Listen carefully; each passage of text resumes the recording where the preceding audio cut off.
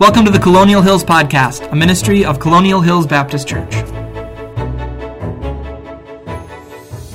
I'm asking you to take your Bible with me this morning and find your way to the 136th Psalm, Psalm 136. As Kevin mentioned, we are living in precarious times. Questions arise every day, and be honest with you, as a pastor, my heart is so moved by some of the questions that arise that I think every day, I should preach this or I should preach that. And that's why the Lord, I believe, drew me back to preaching during this particular time on the attributes of God. God's attributes are His perfections. They are His characteristics by which and through which He reveals Himself to us. Jeremiah chapter 9 says, "Let not the wise man glory in his wisdom, and let not the mighty man glory in his might. Let not the rich man glory in his riches. But let him that glorieth glory in this, that he knows me." Daniel chapter 11 gives us the wonderful promise and assurance in the 32nd verse that those who know God will be strong. They'll be stable, even in times like this. And they will do exploits. They will be successful as they seek to serve, whether it be in the home or in the church or in the community. And so the best antidote for troublesome times, the only antidote for troublesome times, know God. Know His omnipotence and power. Know His greatness as it's demonstrated through His omniscience and through His eternality. Know His goodness as it's exhibited to us through His love and through His grace and His mercies that are new every morning. We've opened our Bibles to the 136th Psalm today. I'd like to bring a message this morning on how we ought to be awed by God's mercy. Awed by His mercy. Now, the 136th Psalm is written to be sung in lead and then in chorus. And so it's an antiphonal song. It was sung by the priest, and then the congregation of the saints would respond with the same chorus over and over again. So, we can't just allow me to read this psalm. You have to participate. It was written for participation. So I hate to do this to you, but I'm going to have to ask you to stand once again, all right? And I promise this will be the last time before the service is over. But it's the only adequate way to read this psalm with the effect that the Spirit of God wants us to enjoy. So when I stop reading, you'll have the chorus in every verse as we go through Psalm 136, beginning in verse 1. You ready? After the first chorus, by the way, you'll have it memorized. Here we go. "Oh, give thanks unto the Lord, for He is good.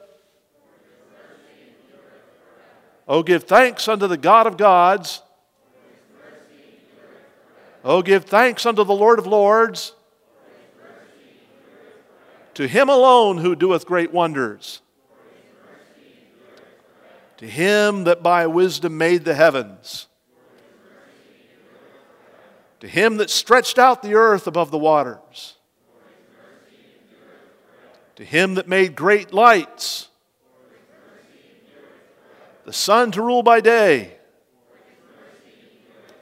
And the moon and the stars to rule by night." Do you think there's anything the Spirit of God wants us to learn from the 136th Psalm? His mercy endures forever.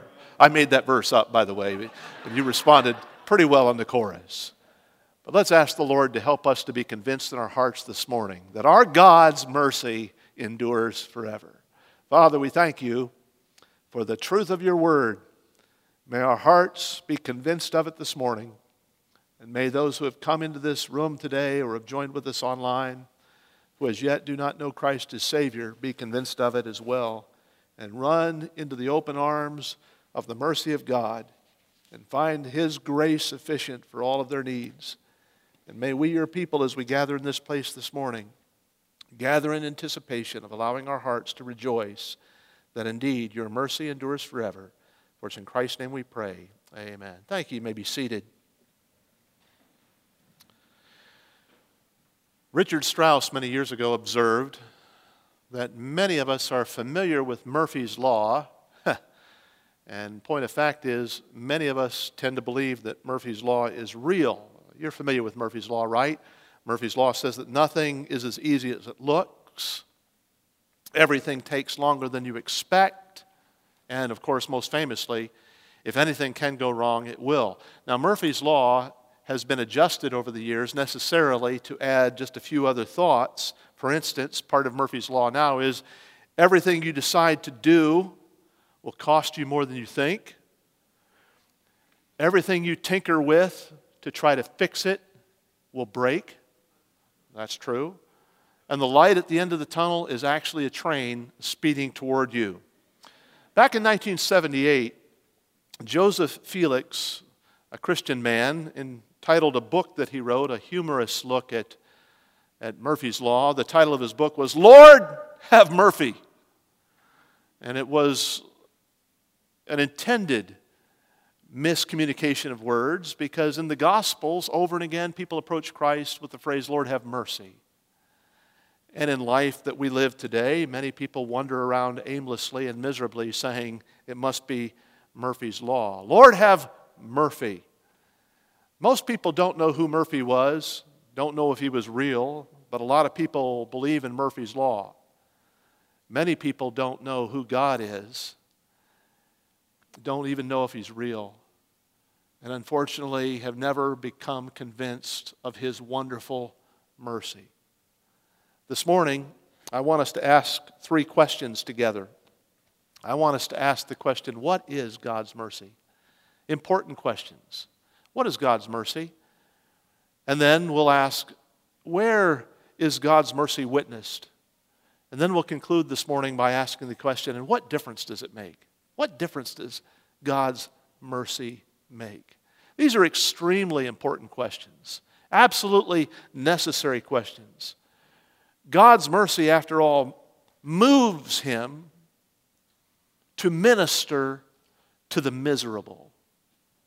It is God's mercy that moves him to minister every day in all kinds of wonderful ways to those who are miserable. When we ask the question, what is God's mercy? The answers are found in the pages of God's Word, where we see the declaration of God's mercy. The declaration of God's mercy. Psalm 136, we've read together this morning, is a psalm that wants our hearts to ring and resonate and reverberate with the chorus of the mercy of God. It's a wonderful chorus. He is good, verse 1 says, because his mercy endures forever.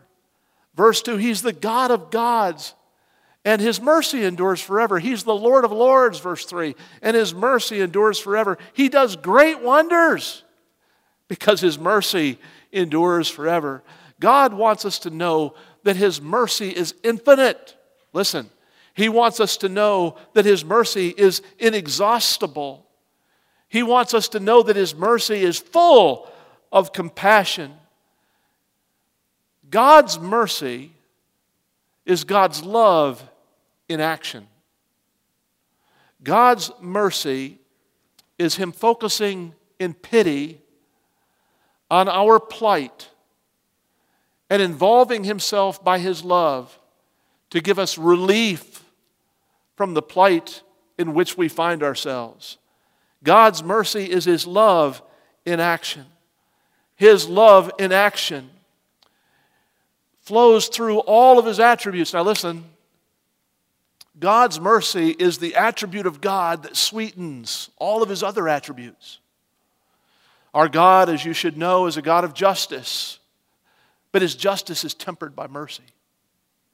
Our God is a God of omnipotence, but his omnipotence is measured in mercy. Our God is a God of omniscience, and because his omniscience is everywhere, his mercy is everywhere.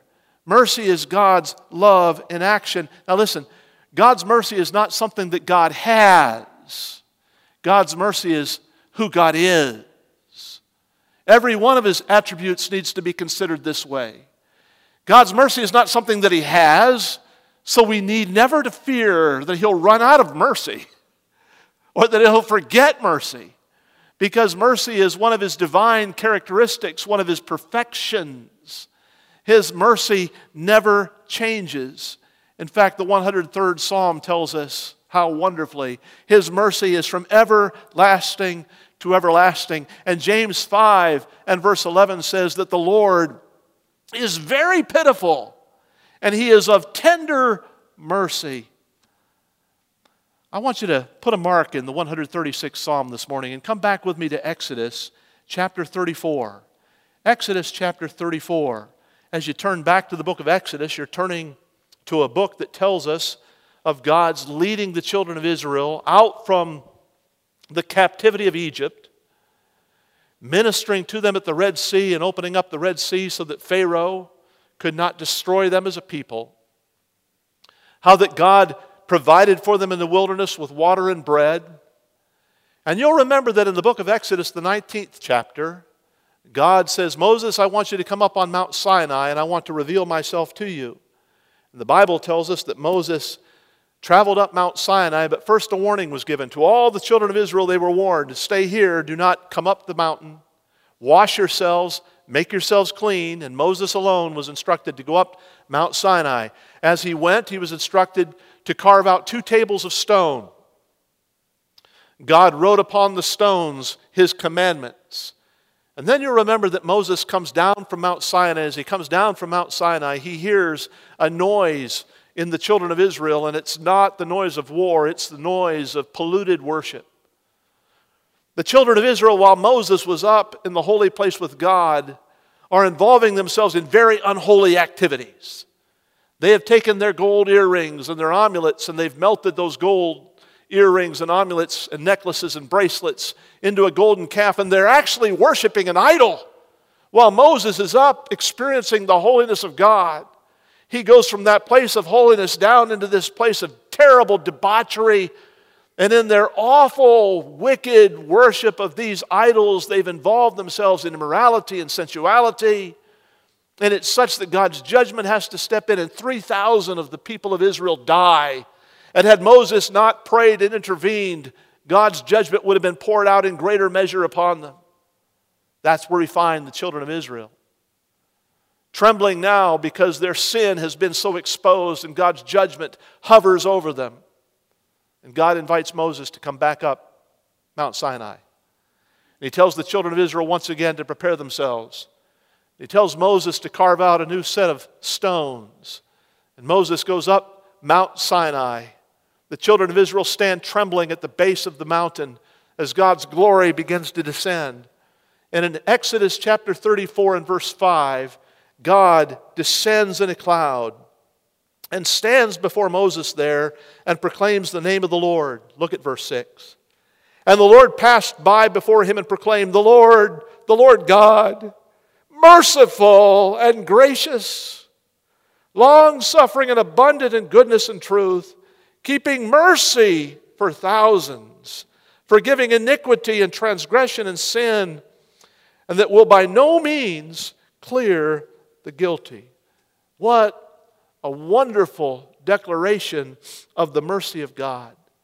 God literally passes by Moses, choosing to introduce Himself to His servant. He has condescended to come and speak to Moses a second time. He has graciously put off His judgment against the people who committed immorality and debauchery and worshipped idols. And God, as He passes by, introduces Himself to Moses, and what does He say? Listen, does He say, I'm the holy God?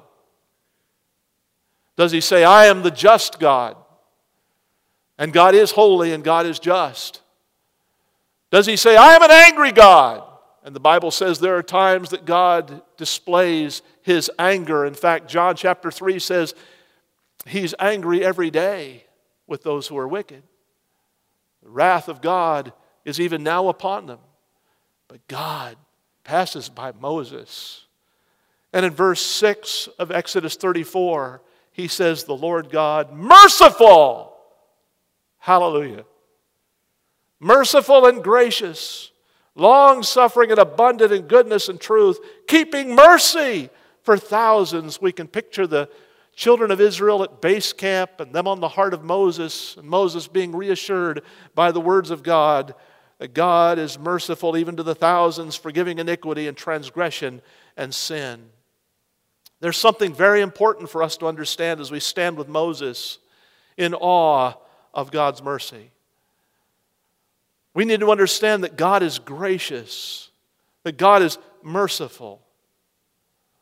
We speak often of grace, especially it seems in this dispensation, which is often called the age of grace, and well we should. As we sing together as a congregation, wonderful grace of Jesus, an amazing grace, how sweet the sound. Grace and mercy are God's active attributes of His love. Grace is a forensic attribute. It's a legal attribute. Mercy is a personal and relational attribute.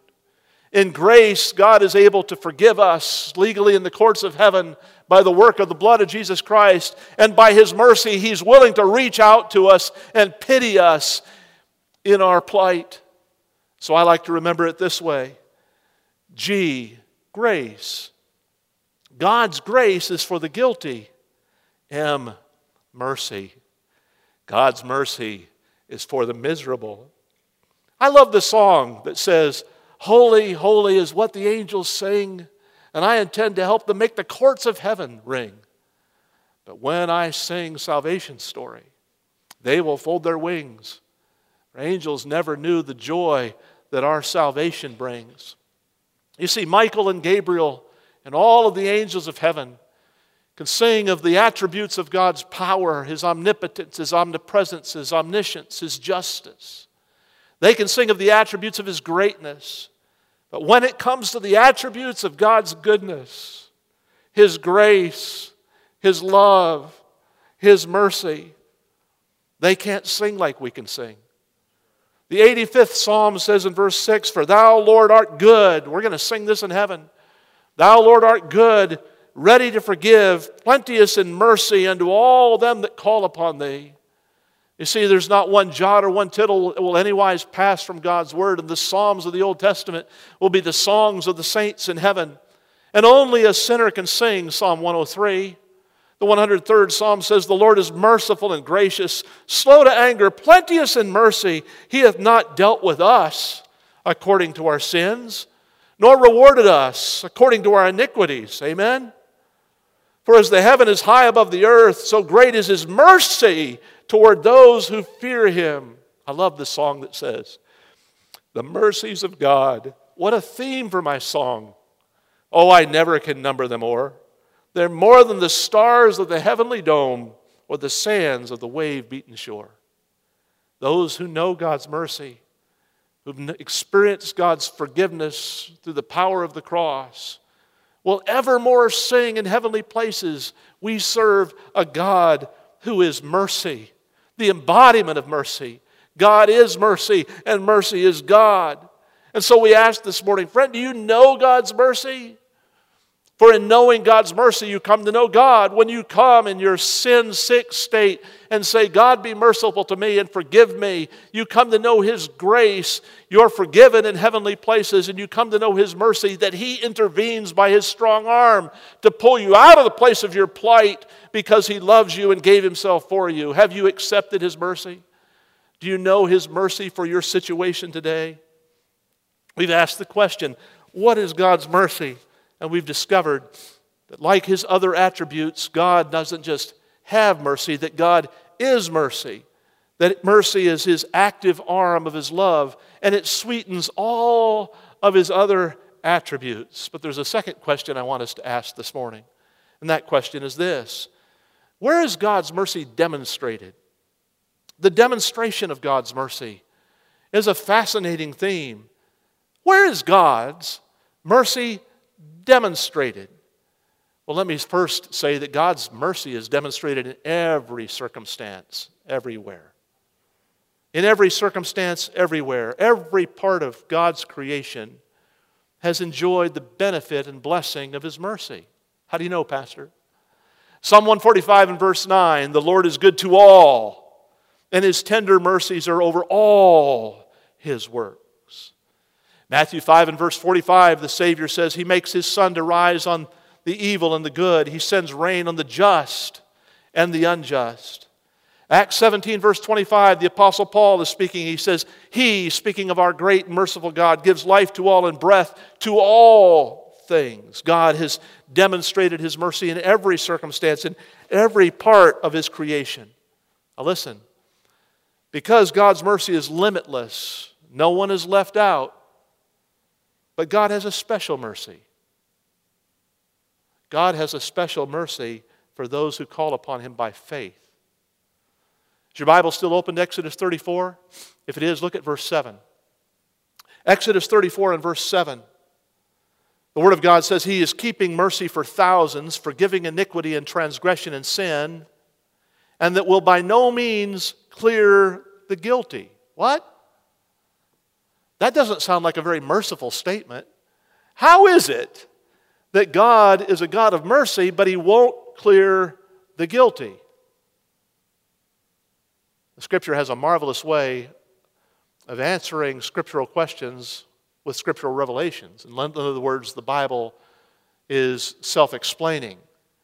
Exodus 34 is a passage that was considered carefully by two of the prophets in the Old Testament. One of those prophets is named Joel, and the other of those prophets is named Jonah. So in order for us to understand and find clarity to what's being said in verse 7, we need to visit Joel and Jonah. Will you do that with me this morning? How is it that God's merciful? Now wait, tension.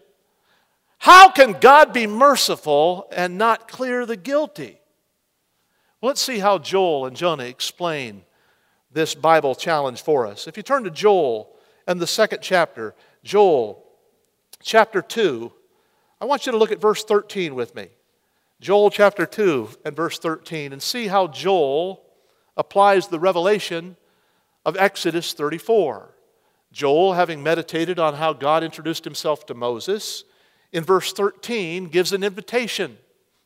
He says this, "Rend your heart, not your garments. Away with these outward displays of piety that make you look like you're religious. You're tearing your clothing and acting like you're filled with sorrow." Joel says, don't do that.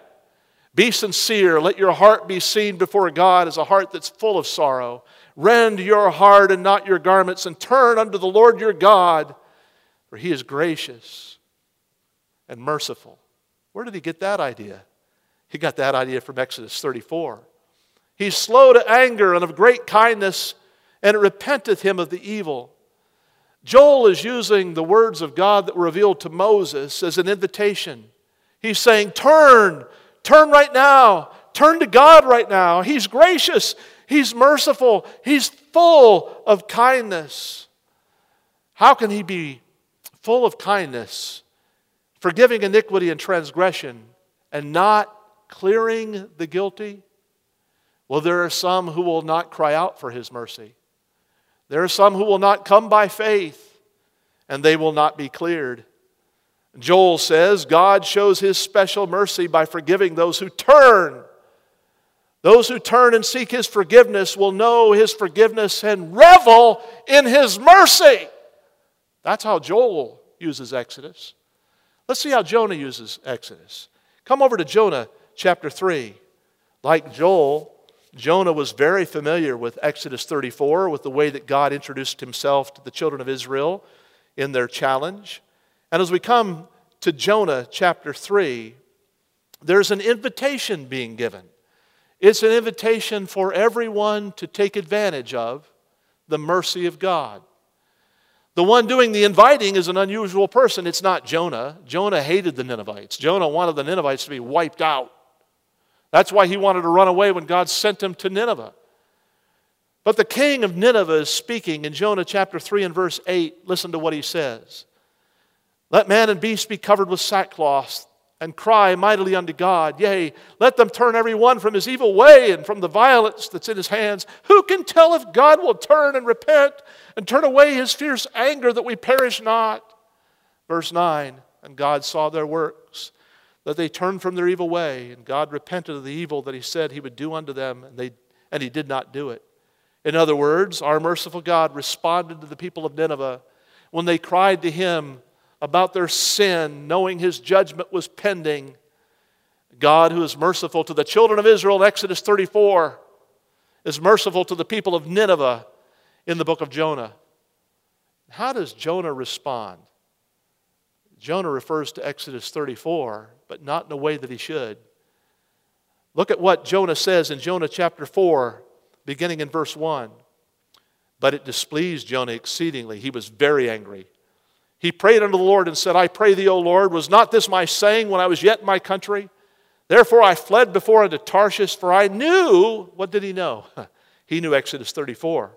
I knew that you're a gracious God and merciful and slow to anger and of great kindness and repentance of the evil. Therefore now, O Lord, take, I beseech thee, my life from me. It's better for me to die than to live. God had mercy. Jonah had none. God had mercy on the Ninevites when they turned and asked for his forgiveness, and he did not bring his judgment. And Jonah was ticked off. Jonah hated the Ninevites and wanted God's judgment. And I've got good news for you this morning. The Bible tells us in Malachi chapter 3 and verse 6, I am the Lord, I change not. The same God who had mercy for the sinners in Nineveh, the same God who had mercy for the sinners of the children of Israel in Exodus 34, the same God has mercy for you and mercy for me. We have a God who is mercy everlasting. Come back with me now to Psalm 136, where we began this morning. Psalm 136. There's something very important for us to notice in Psalm 136, so we'll pick up our song again. I'll give the verse, you give the chorus. You're well trained in it by now. So as we come to Psalm 136, let me read beginning in verse 13. Ready? To him which divideth the Red Sea into parts, and made Israel to pass through the midst of it, but overthrew Pharaoh and his host in the Red Sea. So I have a question for you. Where's God's mercy for Pharaoh and his hosts? He overthrew Pharaoh in the Red Sea. He parted the Red Sea, and the children of Israel went over, and they sang, his mercy endures forever. But Pharaoh and his armies were drowned, while God's mercy endures forever. You see, the day of mercy for Pharaoh was over, and the day of judgment had come. And the God of mercy, who's available to that one who cries out, Lord, be merciful to me, the sinner, this morning, is available right now. But the day comes when God is glorified by those who sing in heaven, his mercy endures forever. And those who hear the echo of it, even in hell, yes, his mercy endures forever. But the window of his mercy on Pharaoh had closed. If you despise God's authority, if you live in sin, if you continue in that sin and do not turn to Christ, you presume upon the mercy of God. And while his mercy will endure forever, the Word of God makes it clear that God will have mercy upon whom he will have mercy. And he will harden those that he hardens. So today is the day of salvation. Today is the day of receiving his mercy. In heaven, those who have turned by faith to Christ and received the forgiveness of sin will sing forevermore of God's mercy and witness forevermore of that mercy. And his mercy does indeed endure forever. God's mercy for you is today. For the moment of salvation must be now. And if you presume upon God and don't ask for his forgiveness of sin, you'll go on in your sin, and one day the waters of God's judgment will crash down upon you as surely as they crashed down upon Pharaoh. And even then, God's people will sing, his mercy endures forever. For God's people in heavenly places do not walk upon streets where blasphemies are shared, are not worried about leaving their doors unlocked at night because sinners are everywhere.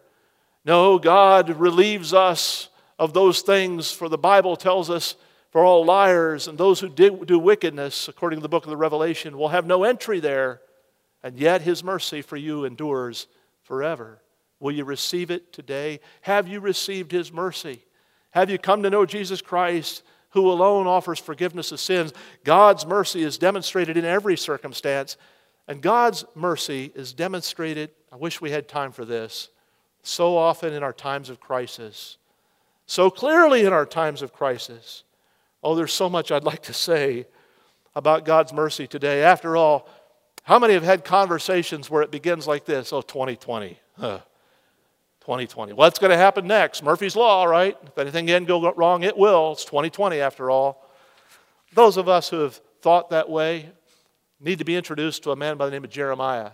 Jeremiah would say, 2020, let's talk years. I want to give you 586 BC.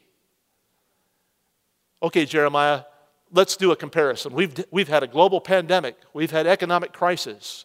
We have questions about votes. We have limited travel. We're wearing face masks to church. And Jeremiah would say, okay, let me give you this. I lived in a place that's called the apple of God's eye, Jerusalem. I had the privilege of walking on Mount Moriah where Abraham was willing to offer his son, and God said he would send himself the lamb. I saw the glories of the temple that had been constructed by Solomon. I knew that place to be the place where the glory of God had come down from heaven and been so bright that the children of Israel could not stand to worship for the brightness of God's glory revealed. But then the Babylonians surrounded my capital city, God's capital city. They tore down the walls. They destroyed the temple. They raped the women. They butchered the old men. They took the young men captive. They burned the law. You think 2020 is bad? Let me offer you 586. Jeremiah would say, it was such a terrible time that all I could do is sit and think. In fact, I wrote some poems about it. I wrote 5 poems about it, Jeremiah would say. I did them acrostically, the first 4 of those poems, every word beginning with a word or a letter in the Hebrew alphabet. And I called them laments. They're meant to be cried through. Cried through. And Jeremiah says, you might know now my poems. You'll find them in a book called Lamentations. And I wrote them in 586. I want you to hear just one verse of what I wrote. You ready? American, Christian who knows God's mercy? You ready? This is what Jeremiah wrote. In Lamentations 3 and verse 21, this I recall to my mind, therefore I have hope. It is the Lord's mercies that we are not consumed, because His compassions fail not. He still loves us. They are new every morning. Great is thy faithfulness. You see, those who look for the mercies of God will always find them. We are in a time right now of national crisis. What causes our hearts to go from trembling to peace? His mercies are new every morning, and His faithfulness is great. I love the song that says, God bless America. Stand beside her and guide her with a light through the night from above. God can bless America because His mercies are great and His faithfulness is new every morning. Yes, in every circumstance we can discover the grace and mercy of God. But most importantly, God's mercy is demonstrated at the cross. And in every hour, in every pain, in every circumstance, in every situation, if you want to know the mercy of God, His active arm engaged in our misery, just come to the cross. A.W. Tozer wrote several volumes on the attributes of God. I'd recommend them to you if you want to go further in the study of God's attributes. When he comes to the attributes of God's mercy, or the attribute of God's mercy, he tells a story that he said he could never get over. I want to tell his story this morning. He uses it to illustrate how wonderful the mercy of God is. Tozer says he remembers meeting someone who told a story from World War I. It was a story of a emaciated man who had a little girl by the hand, and he walked up to an orphanage one day. The man's stomach and his daughter's stomach both distended, their arms quite thin, their eyes bulging, their cheeks hollow. The man walked up barely moving to the orphanage with his daughter, and he said to the man who was running the orphanage, "Will you please take her and care for her?" Of course, the one who was running the orphanage had to ask the question, "Is she your daughter?" And he said, "Yes, she's my daughter." And the one running the orphanage said, "Well, we can't take her if she's your daughter. She has a surviving parent." The poor man said, "Look at me, I can't work. I've been in prison camp. I can't provide for her." He said, "I have lost my strength and my ability. Can you please care for my daughter?" And the man said, "No, I'm sorry, we can't care for your daughter. As long as you're here, that's your responsibility, and we're out of room." And the man said to the one at the orphanage, "Are you saying that if I were dead, you would care for my daughter?" With a pause, the man there said, "Well, yes." And so the man took his daughter by the shoulders, turned her and hugged her, kissed her on the forehead, put her hand in the hand of the man who was running the orphanage and said, "I'll arrange for that," and left and took his own life. Tozer said he remembered that story so well because it's such an apt illustration of the mercy of God. The 103rd Psalm says in verse 13, that like as a father pitieth his children, so the Lord pitieth them that fear him. You realize that knowing the peril of sure death, Jesus spoke to his disciples and said, "The Son of Man is delivered in the hands of men, and they will kill him." He did not die a suicide. He died a willing lamb, placing himself in the hands of others, going to the cross of Calvary, because God's mercy sees us in our plight and intervenes. So the psalmist says in Psalm 85 and verse 10 that at the cross, mercy and truth have met together. Righteousness and peace have kissed each other. God's righteousness providing for our peace. It accomplished that on the cross. God's mercy moves God to meet us in our misery, so that the Son of God would die in our place to purchase for you and purchase for me our peace, so that God can be just. We serve a just and merciful God, and the justifier of all who will believe. And if you believe in Jesus Christ, you've drunk of the fountain of God's mercy. What a blessing to know we serve a merciful God. God has demonstrated his mercy to us in every circumstance, in every crisis, but most especially at the cross. We've answered two questions this morning. What is God's mercy? Well, we've found it declared throughout God's Word. And where is God's mercy discovered? It's demonstrated everywhere. But one final question for us to answer this morning quickly. What difference does God's mercy make? Let me take a moment and offer a twofold answer. The first, for those who know God, his mercy ought to influence the way we live. Come with me to the book of Micah, again back to the minor prophets, to a familiar passage. Micah chapter 6, the last passage that we'll turn to this morning. Micah chapter 6, and find your way to verse 8. Here's a verse that needs to be underlined in your Bibles. Here's a verse that needs to change the way we live. Micah 6 and verse 8. He hath showed thee, O man, what is good. And what doth the Lord require of thee? But to do justly, and to love mercy, and to walk humbly with thy God. To do justly, to live in a way that pleases God, and to love mercy. With powerful words, Jesus really painted a picture of what is meant by doing mercy, actively engaging ourselves in mercy.